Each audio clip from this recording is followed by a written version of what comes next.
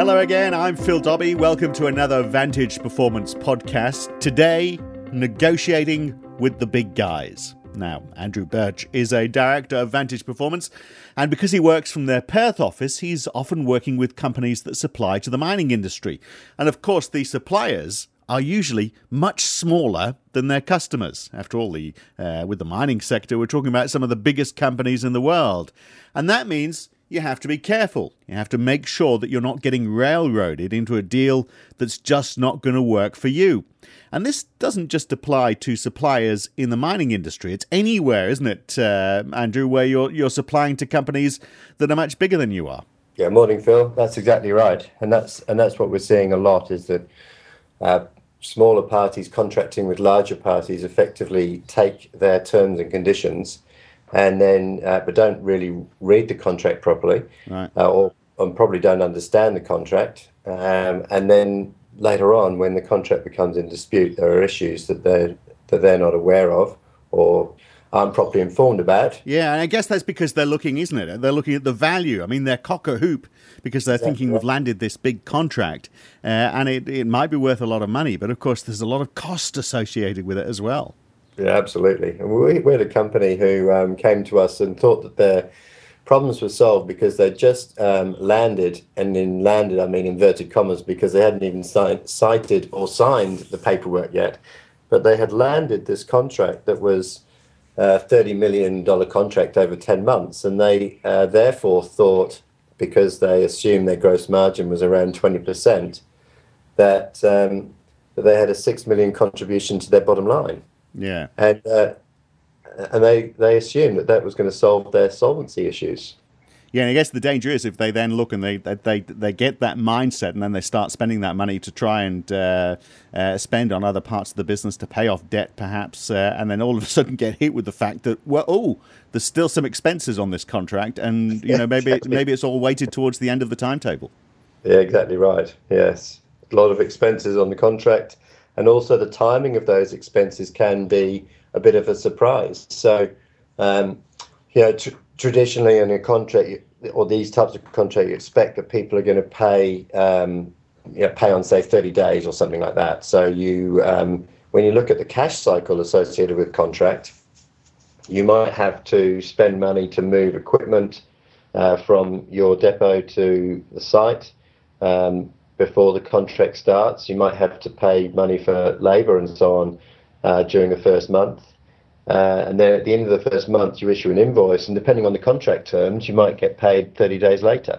Yeah. So you're potentially carrying the first 2 months' expenses out of your own working capital. Right. And what happens if you can't afford to do that? I mean, can you go to the company and say, look, we're a small company. We need some help, we need some payment up front, or we need to come to some sort of arrangement.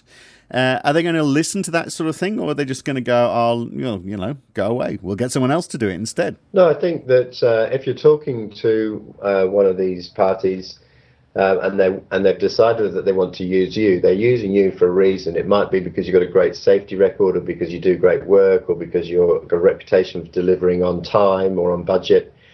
So you've definitely got some negotiating power. Right. And we've seen plenty of people who have turned around to the main party and said, look, we're going to need some mobilisation funding. So then they effectively get the first month's expenses paid up front. Right. So, I mean, it's important to remember that, isn't it? That you don't have to accept the contract that's presented to you because of that point of differentiation that you mentioned. Something you are bringing to the table is your expertise, and that means you are in a position to be able to negotiate that agreement that they present. Absolutely. Look, I think that a lot of these larger players, they have template contracts that their lawyers have worked on, and they're not going to be very keen to change the bulk of the contract, which deals with things like who the parties are, how they contract, what happens in a dispute, and so on. But they will change and be very amenable to changing the schedule to the contract. And the schedules for the contract is normally where you find things that relate to the commercial nature of this specific contract. Right. And that's, as I say, that's where I think people fall down, because they see the large contract and they think, oh, geez, I don't think I can be bothered to read this. We've dealt with these guys before. They've always been good. Let's just move on. Where do I sign? Type of thing. Yeah.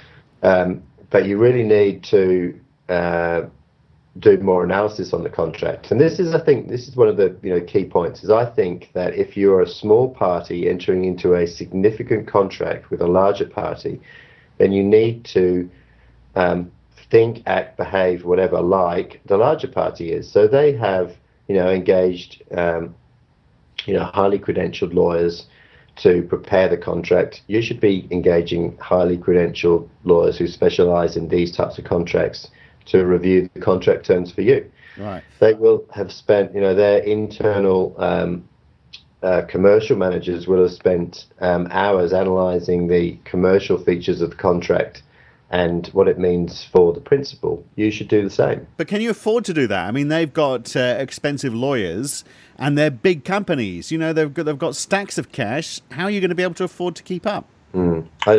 Yes, exactly, and that is a good point. I'm not intending that take an adversarial role in relation to negotiating a contract. Really, I'm just saying engage some lawyers who have experience in this area to help you understand the legal ramifications of the contract that you're about to enter into, so that you know what you need to do during the contract to comply with it. Right. Okay. So making due diligence is the word, isn't it? And making sure you're doing that. And I think what you're also saying is, because of course big companies move slowly. And you think because you're a smaller business, you have to move quickly. So you have to move through this process quickly and get on with the job. But maybe you need to be more cautious about that and work at their speed, particularly in these early stages. Well, you're going to have to work at their speed through the whole process anyway, because you're going to be working with them. Absolutely, yeah. You just need to learn to either be a bit more like a large player. Or fake it. Yeah, slow down, take it easy. But I mean, isn't part of the problem, and I guess this is what people have to overcome, is this idea of being starstruck. You've got this big deal, you're working with a big company, and you feel great about that, and that means you're not paying the attention that you need to pay. And what you should be doing is saying, yes, this is a big order. That means a lot can go wrong here. It could make or break our company. And therefore, we need to look at this very methodically and forget about the fact that they are a big company. Just look at it as a big order and treat them the same as you would, in your mind, as if you were dealing with a smaller company. Except, of course, they've perhaps got a slow way of moving. I think that's a good point. And the point that I particularly liked that you made was that you have to remember that this is a material contract for you. Yeah. So if it goes well, it's materially good. But if it goes badly, it's going to be materially bad. Yeah. Could kill you, in fact. It could kill you. And many, one of the reasons that people give, or underlying sort of causes of business failure, people normally cite things like management and financial management as being top. But very high up the list is a large project that goes wrong. Yeah. Okay, well, so that sums it up. I think, when you're looking at this contract, that's what you're going to be looking at. You've got to be thinking, is this going to make us or break us? And if it's and if so much rests on it, then it's worth spending the time making sure the paperwork's right. And if you have to pay expensive lawyers to help in that process, it's going to be worth it if it's going to save your skin. Well, on a very material contract, typically the cost of legal advice up front might be, I'm going to massively generalize here, but let's say it's 20 grand up front. The amount of legal cost it will save you at the end is more likely to be 10 times that, say 200 grand. Yeah. So it's an investment. Yeah, certainly is. All right, appreciate your time, Andrew. Wise words, as always, from our man in the West. Good to talk to you. Cheers, Phil.